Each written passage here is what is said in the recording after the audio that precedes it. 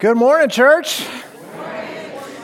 Okay, so one of the advantages of getting to be the preacher is that from time to time you get to just go off of the script and speak personally. And this has been a great week for my family. And as many of you know, Garrett and Roseanne were married on Friday. So I don't know where they are or what they're doing now, but they're not here. So, I've been a bit overwhelmed this week on a personal level with what it means to be a part of a church family and how incredible, see if I can get this out getting choked up, how incredible it is just to have people who are doing life with you who love you. And all of my family is here this week for the wedding, and so all 3 of my kids are here. All 7 of my grandkids were here. By the way, Disneyland for 16 people is a little expensive, but anyways, so let the elders know. Give the pastor a raise, maybe, or something. It has just been such a blessing to be with family and then to have church family just surround us and care for us and meet our needs. And some of you have just served our family nonstop all week long. And it's just an indication of how you have loved my family from the beginning. We've been here 34 years now. And all of my kids were born in this church. All of my kids were raised in this church.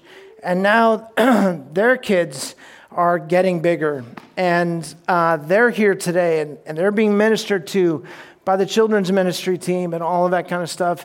And when our kids were born, we prayed that they would grow up to love God, love us, love each other, and love the church. Because you hear stories about pastors' kids who do not grow up to love the church. And all of my kids love God, love us, love each other, and love the church.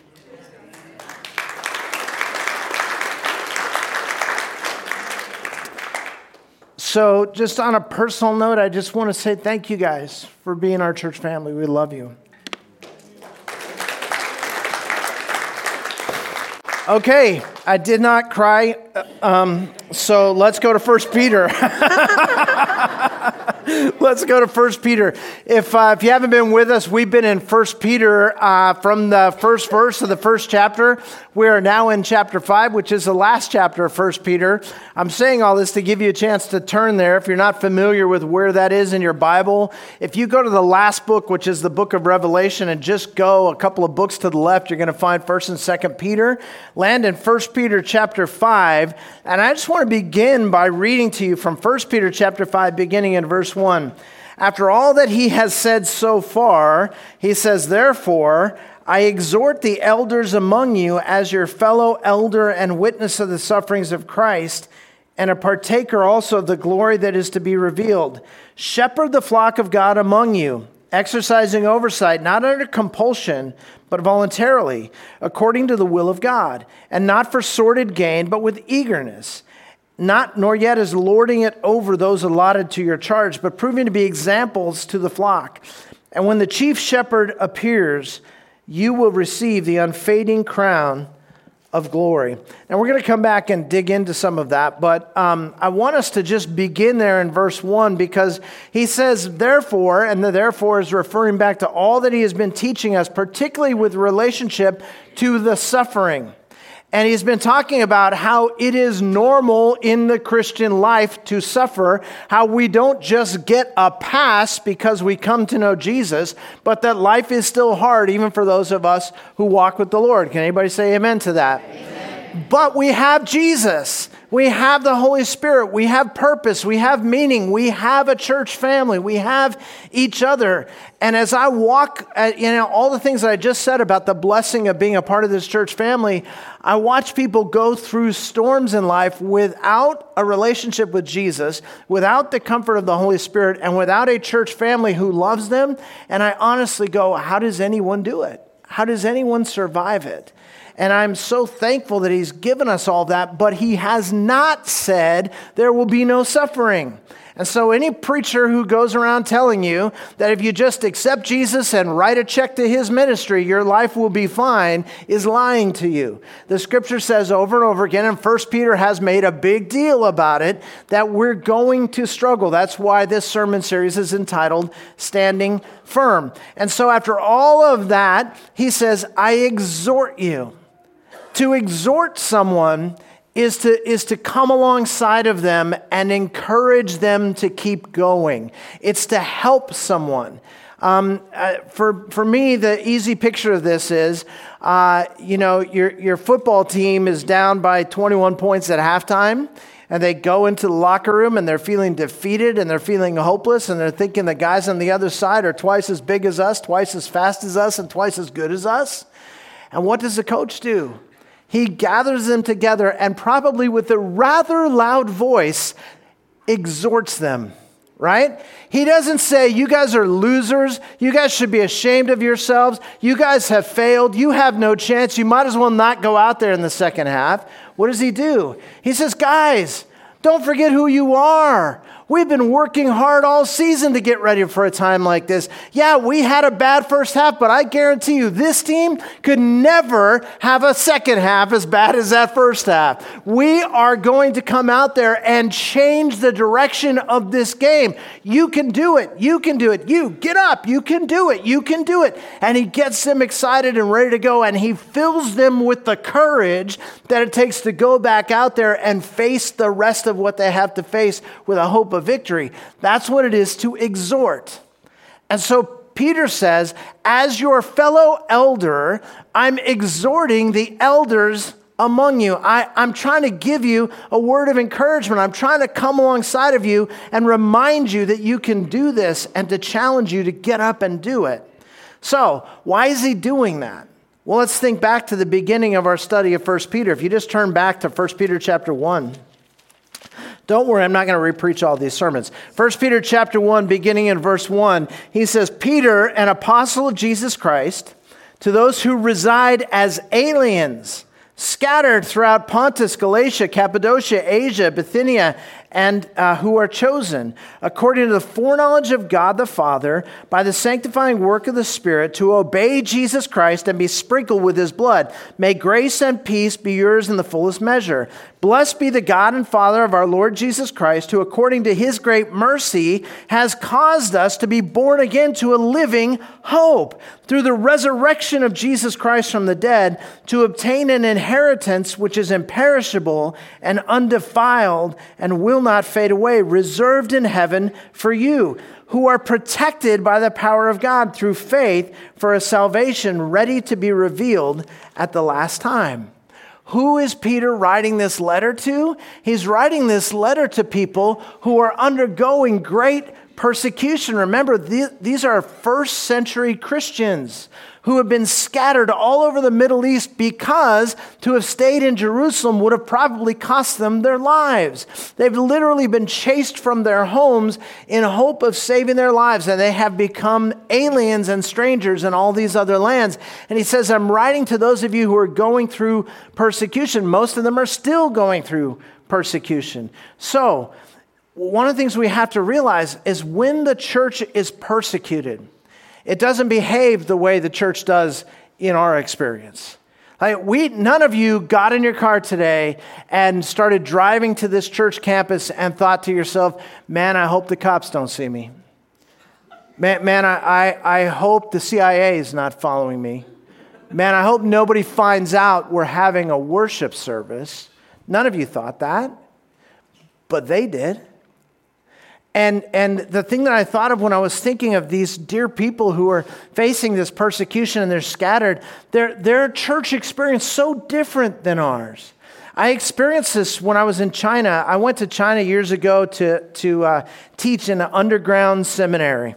And someday I'll tell you all those stories. There's some amazing stories. But the thing that I remember is as I gathered with these pastors, they came from everywhere. We were meeting in this office building, and we're sleeping there and living there. And I just taught 12 hours a day for a week because these people don't get any seminary education. It was an opportunity for me to train up pastors. And so all these dear pastors are there, and I'm getting to know them and talking through translators and all that kind of stuff. And one of the things I noticed is that during our times of worship, in here today, the more excited we got about worship and praise, the louder it got. We were clapping our hands, and Amanda exhorted us to sing and shout and play instruments and dance. Everybody was into it, and the more people got into it, the louder it got. In China, it's exactly the opposite. The more people engage in worship, the quieter it becomes.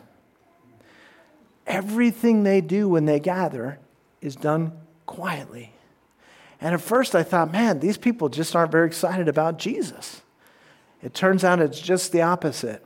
When the underground church gathers, they gather in small rooms, in small groups, and they worship quietly because they know that there's persecution right outside the door. And those are the people that Peter's writing to. Listen, in Peter's original audience, there are no big churches, okay? There are no, most of these churches, he says, I'm exhorting the elders among you. And us in an American church like this, we think of elders, we think of a board of leaders in a church, a group of men who are guiding and directing the church and have official capacity and are ordained and all that kind of stuff. Don't picture that when you picture this. Most of these churches do not have boards of elders who are in any kind of official position as ordained ministers like we have today. What they have is the most mature men in their group of 5 or 8 or 10 or 12 gives guidance to the rest of the group. And those are the people that he's talking to. There are no professionals there. There's nobody who's been to seminary there. And it's those elders or those senior church leaders to whom Peter is directing his exhortation here. Now, I'm beginning my message by telling you that because some of you may be tempted to check out in this message. Not that any of you would ever do that, but just the thought might cross your mind that maybe I don't need to listen very closely because I'm not an elder and this is a message directed at elders. And since I'm not an elder in the church, I don't have to worry about it. Listen, nothing could be further from the truth.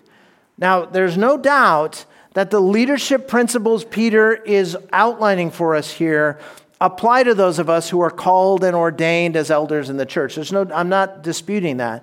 But I want you to understand the same principles of leadership apply to anyone who wishes to be a godly leader in any context. That might be in the business world.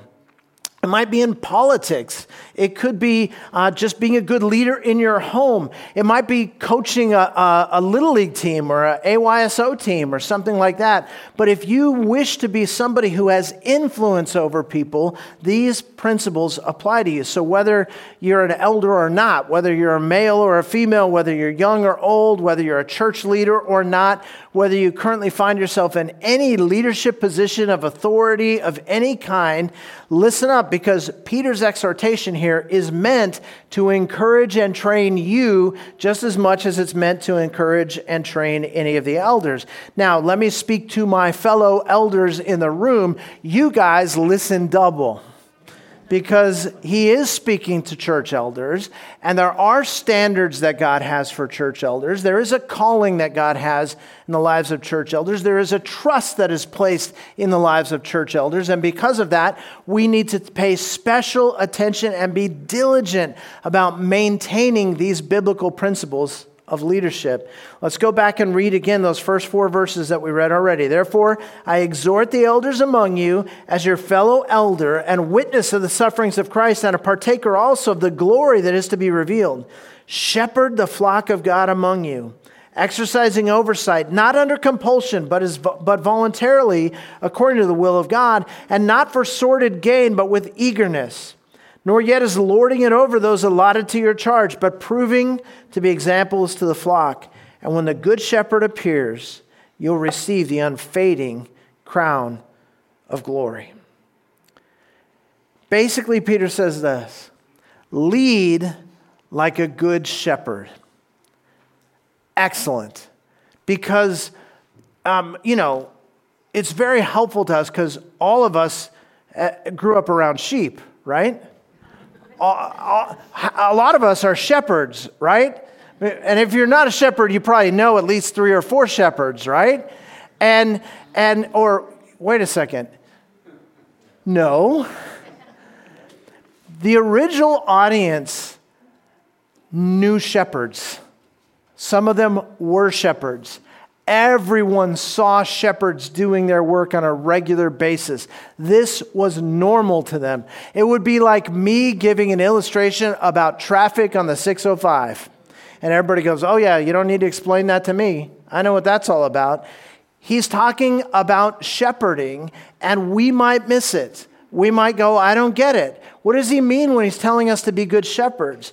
Well, he's using an illustration that would have been totally familiar to his original audience. They all knew shepherds. But in the 21st century, urban and suburban Southern California, most of us don't know anything about shepherds.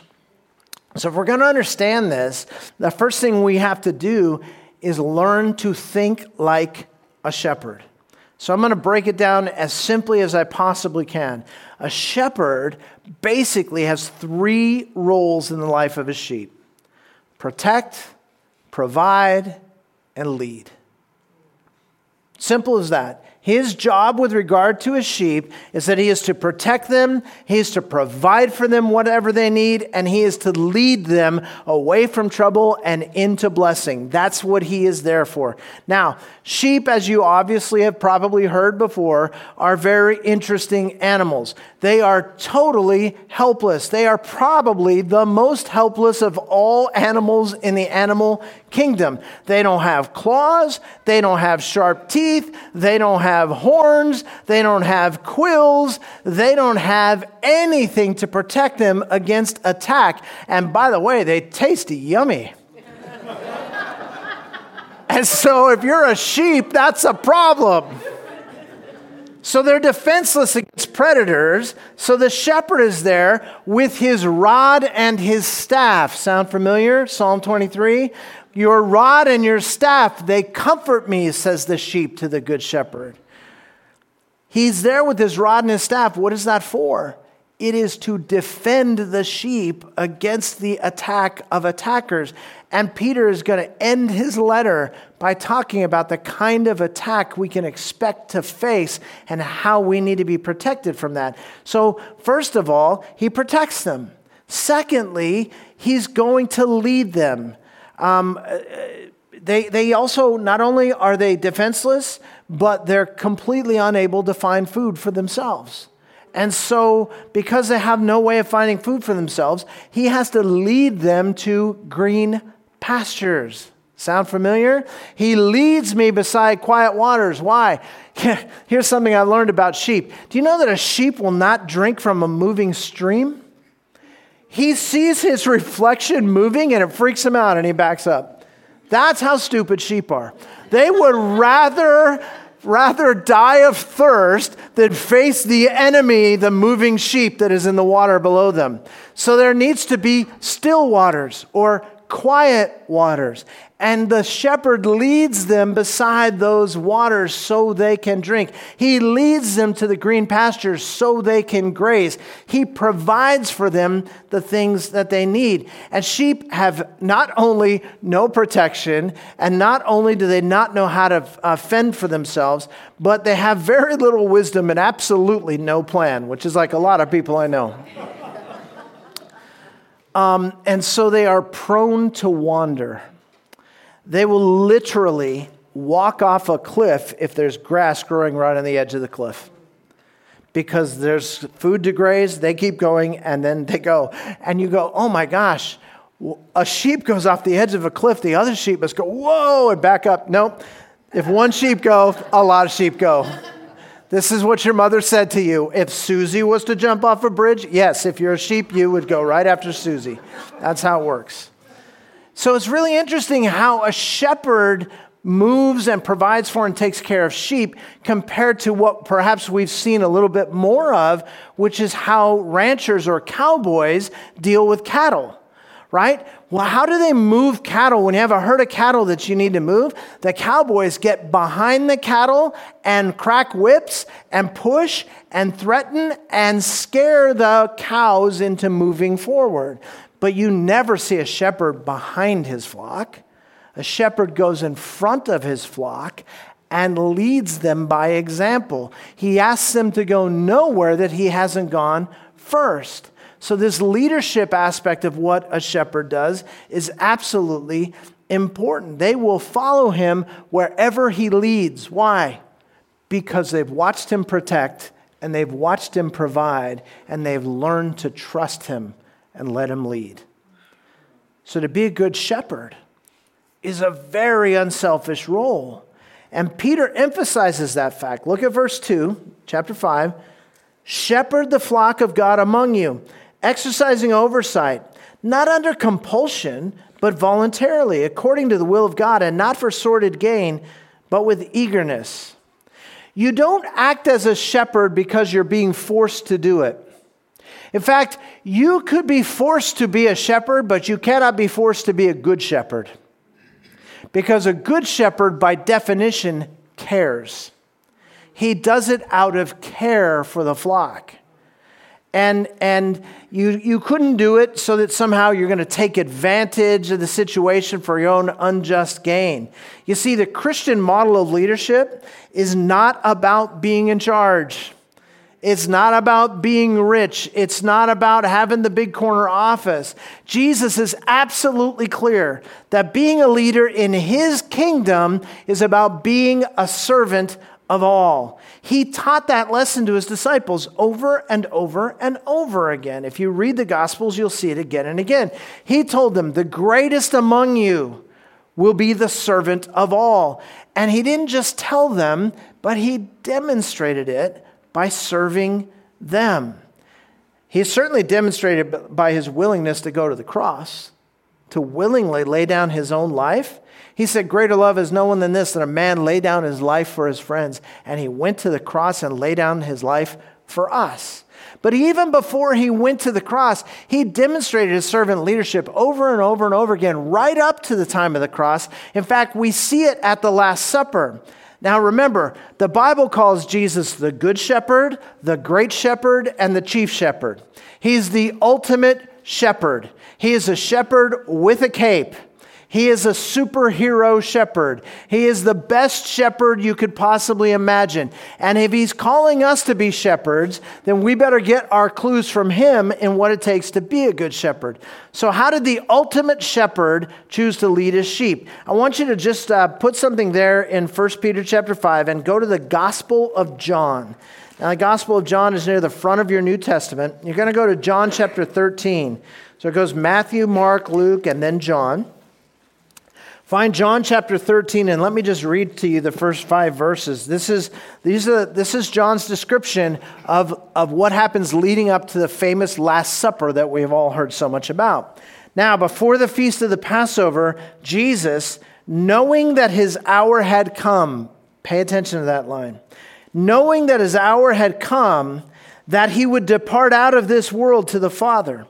Having loved his own who were in the world, he loved them to the end. During supper, the devil, having already put into the heart of Judas Iscariot, the son of Simon, to betray him, Jesus, knowing that the Father had given all things into his hands, and that he had come forth from God and was going back to God, knowing those things, it says, he got up from the supper, laid aside his garments, and taking a towel, he girded himself. Then he poured water into the basin and began to wash the disciples' feet and to wipe them with the towel with which he was girded. It's very interesting. Remember, Peter was at this supper. Remember, Jesus came to wash Peter's feet, and what did Peter do? Argued. he told Jesus, there's no way you're going to wash my feet. Jesus goes, really? Then get out of here. He goes, well, okay, then you, whatever you say. They had this back and forth thing, and Jesus ends up washing Peter's feet. Now, that's the same Peter who's writing to us now with this vivid memory in his mind. Look at verse 1. Now, before the feast of the Passover, Jesus, knowing that his hour had come, that he would depart out of this world to the Father, having loved his own who were in the world, he loved them to the end. This ministry of servanthood that Jesus was doing here was motivated by one thing: love. He loved them. He didn't do it for sordid gain. He didn't do it for some sense of position. He didn't do it because he was trying to build his own reputation among them. He did it because he loved them. And then if you skip down to verse 3, it says, Jesus, knowing, that word is underlined in my Bible, knowing that the Father had given all things into his hands and that he'd come forth from God and was going back to God. See, he was empowered to do this servanthood by his faith. It was his understanding, his unwavering commitment to the idea that he knew where he had come from. He knew where he was going. He knew what his standing with the Father was. He knew who he was, and he knew what was promised to him. No menial task could in any way demean him. It's why when Jesus hung bloody and naked on a cross for all to see, there was no shame, because he knew who he was. You couldn't take that away from him. You could spit on him, mock him, whip him, throw things at him. It didn't change one bit what he knew about himself. And what he knew about himself was even secondary to what he knew about his Father. He knew he was in the Father's hands. He knew that the Father had promised him that you will come and sit again at the throne. He knew where he was going. He knew where he had come from. And because of that, he was so secure in himself and in his position, he didn't have to stick out his chest and insist on having the seat at the head of the table. He got down on his knees and washed people's feet because he knew who he was, and he knew who his Father was. He knew where he'd come from, and he knew where he was going.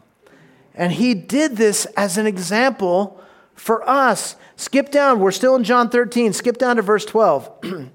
We have the whole thing about him arguing with Peter. And then it says, so when he had washed their feet and taken his garments and reclined at the table again, he said to them, do you know what I've done to you? You call me teacher and Lord, and you are right, for so I am.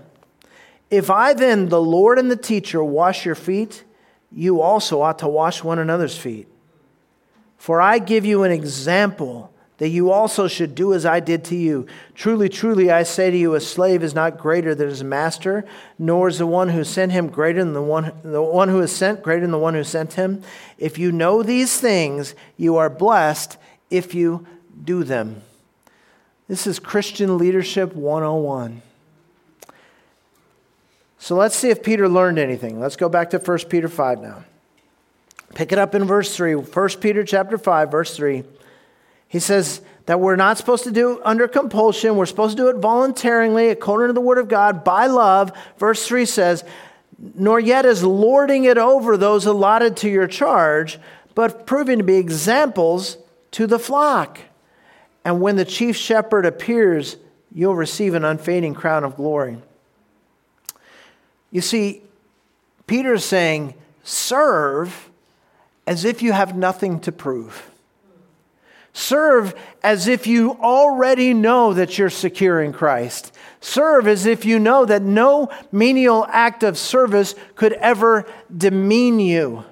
It doesn't make you less. It doesn't rob you of your dignity, and it doesn't cause people to not want to follow you. We all know from experience, we would rather follow a person like this than to follow somebody who sticks out their chest and makes demands. So we're supposed to serve with nothing to prove. It's not about control. It's not about position. And if we skip down to verse 5, it says, you younger men likewise, be subject to your elders. And all of you clothe yourselves with humility towards one another. For God is opposed to the proud, but gives grace to the humble. We do what we do with confidence and faith. and humility. It seems to be a missing concept in American or Western leadership today. I mean, I'm gonna just stay as far as I can from naming names or any specifics or mentioning any political parties or donkeys or elephants or any of that stuff. I'll tell you this, just ask yourself this question. When was the last nationally prominent political leader that you looked at and said, man, what a humble guy? It seems to be missing. There seems to be this sense that in order to raise to a position of leadership, you have to pull everybody down who's in front of you, and you have to stand on the top of the mountain and beat your chest and tell everybody how great you are. Peter said, no. You do it with confidence and faith, not because of how great you are, but because of how great God is. No fear. And he tells us to do it as an example so that we will lead in the same way. So that's Peter's exhortation to the elders. But what about those who are not elders? What about those of you who are youngers? Peter has a word for you too. We start in verse 5. Look at it again. You younger men likewise be subject to your elders with all of you clothe yourselves with humility towards one another. For God is opposed to the proud but gives grace to the humble. Therefore, humble yourselves under the mighty hand of God, that he may exalt you at the proper time, casting all your anxiety on him, because he cares for you. The good shepherd cares for his sheep. In the world system, there's a pressure on young people, especially in the business world, certainly in politics and anything that we connect to leadership. There is a pressure to make a name for yourself, to somehow draw the spotlight to yourself, to somehow prove yourself, to tear down the people on the ladder in front of you so you can make your way to the top. Young up-and-coming leaders, we expect them to be bold, even cocky. Peter knew something about that, by the way. He had tried that approach with Jesus for 3 years, and it brought him to the place where he went away weeping like a child with no hope that he could ever be the man, the leader that God created him to be. If you're young and upwardly mobile, this world expects you to shine the light on yourself. But Jesus has a different view. In God's economy, one of the greatest signs of maturity is humble submissiveness. I know I talk about this a lot. I am personally convinced, after scouring the scriptures countless times, that there is not a greater indicator of spiritual maturity than humble submissiveness. And it's exactly the opposite of the way the world views it, isn't it? But Jesus goes, no, the greatest among you shall be the servant of all. The greatest among you are called to be the servants of all. Then how can somebody be truly great? How can one prepare to be a great leader? By humbly serving others. Leadership is not about getting to the top of the organizational pyramid and dragging everyone with you. Leadership is about inverting that pyramid so that you can lift up everybody else. That's what leadership is about. That's what God calls us to do. And he calls us to do it submissively. And he says specifically to young people, listen, be submissive. And, I don't know where we draw the line. I think we should draw the line for young people at under 60.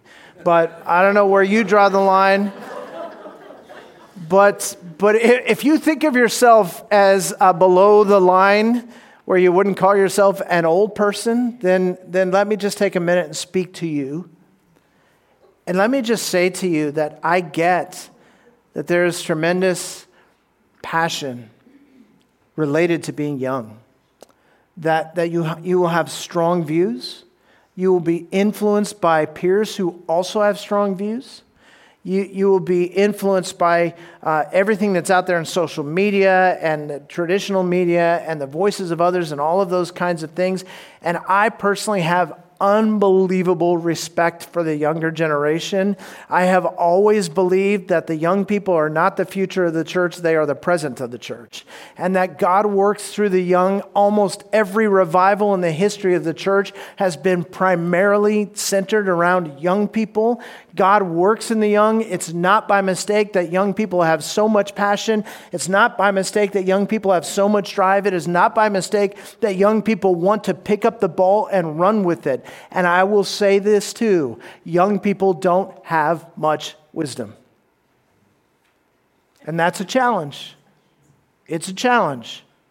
Because all of that passion and not much wisdom can add up into some things crashing. I know this because I've had 7 grandchildren with me this week. And how many times have I said, what I would give to have that energy, right? And then something crashes. Right? So there needs to be a mix. And so Peter says to young people, with all your passion, do not step back. Do not shrink from the calling. Do not say, it's not my turn yet. Do not let anybody tell you to sit down and shut up. If you are a young person, here's what I would tell you. Be humble and be submissive, because God may have put some wisdom into some older people or just some even younger people who are wiser than you. Or maybe God has placed someone in authority over your life who is not wise and is not smart and is not godly, and he still wants you to submit to them. Not just young people, old people too. Submissiveness is the number one character of a mature Christian. It takes great faith in God to be submissive. Remember, Jesus knew where he had come from. He knew who sent him. He knew where he was going. So he picked up the towel and the basin and began to serve. If you as a young person are wondering why you're not being noticed or not given opportunities and all of that kind of stuff, ask yourself whether you're setting the example of humility and submissiveness, whether you're willing to step out and serve others, or whether you're insisting on having your way and being served. That is how you build your resume in the kingdom of God. Now look at verse 6 and we'll wrap this up. Therefore, humble yourselves under the mighty hand of God, that he may exalt you at the proper time. When we humble ourselves, God will exalt us at the right time and in the right way. We want to exalt ourselves at the wrong time and in the wrong way. But God says, humble yourself. You handle that, I'll take care of the exalting. Let's not forget what Jesus said in Luke 18:14. He said, everyone who exalts himself will be humbled, but he who humbles himself will be exalted. You want to be great in God's eyes? You want to be worthy to lead the people that God considers precious? Then the best thing you can do is work on your humility and submission. And the best way to become more humble is push in closer to God. The closer you are to him, the more you realize how small you really are. And by the way, living a life of humility and submission and trusting God to take care of you is scary. It is hard to trust that God will have my back if I'll just be submissive. It feels like I need to look out for myself, because if I don't, maybe nobody will. I like to take charge because I'm scared of what might happen to me if I don't. And God knows that. And that's why he has placed verse 7, a very well-known verse. Most people who have been Christians for any length of time have heard this verse, can maybe even quote it verbatim. 1 Peter 5:7, but don't know anything about the context. We just lift it up out of context and we say, cast all your cares upon him, for he cares for you. One of the most encouraging verses in all of Scripture. The good shepherd cares for me. He's not going to let the wolves get me. He is not going to let me lead myself off a cliff. He is not going to let me starve. He's going to protect me. He's going to provide for me. He's going to lead me. I'm going to trust him for that. Why can I trust him for that? Because he's God and he cares for me. In the context of this call to suffer in humility, we need to be reminded that we can cast our cares upon the one who cares for us and can do something about it. So he invites you all, lay your burdens down at his feet. But this verse has special significance in the context of servant leadership. God knows how terrifying it is to humbly submit. He knows it makes us nervous to choose to serve rather than to be in charge. So he invites us to cast those cares upon him. After all, he's our great shepherd. He cares for us. You can trust him. He's got you firmly in his hands. We went to Disneyland this week with our kids. And one of the great joys was for Christy and I to take the 2-year-old boys, there's a 2-year-old boy in each family, take the 2-year-old boys and let the parents go off and ride fast rides while we said, what do you want to do? Those 2-year-old boys, the only thing they want to do is ride the carousel. I'm not talking once. I'm talking 50 times. They just want to ride the carousel. We get off the carousel. They point at the carousel. They go up, down, up, down. Yes, I know. And round. Believe me, I know. We did it like 5 or 6 times with these boys. And I'm thinking to myself, you guys, I paid $1 million to get you into this place. You know what? There's a carousel at the mall. But those boys, they just want to ride the carousel, right? And my role and their grandmother's role was to care for them. We got them on the horses the first time. You should have seen how big their eyes were. Those horses started going up. But we just put a hand on their backs. Said, it's going to be fine. We got you. And by the time we'd been around once, they were having the time of their lives. Guys, the things that are scaring you are just carousels. God says, you know, these minor, temporary challenges that we face, they're nothing compared to what life's really about. And so I want to remind you that you may be on a ride that's a little bit scary, and what you may want to do is just take charge and make sure you're okay. But I challenge you, serve others. Realize that the one who cares for you is with you, and he holds you firmly in your hands, in his hands. Humble yourself. Serve others out of love and trust God to take care of you. It's countercultural, but it's the biblical recipe for great leadership. In fact, it's the biblical recipe for successful living.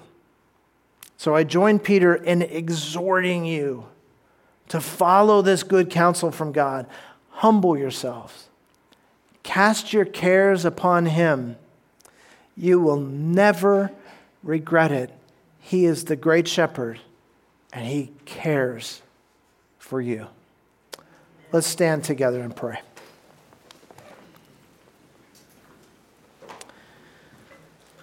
Our Heavenly Father, as we come to you, our good shepherd, we are reminded of Psalm 23. It gives us this amazing picture of lush gardens and still waters and the valley of the shadow of death. But the one constant is that you are with us and you care for us.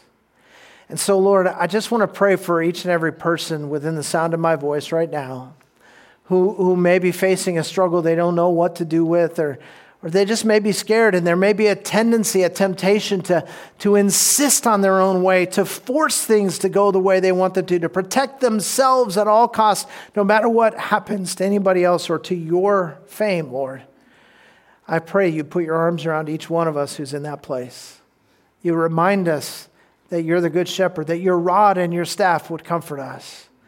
You would let us humble ourselves, lead us to humble ourselves, that you would not have to humble us. And Father, use us to be a blessing to others, for that's why we're here. In Jesus' name we pray. Amen.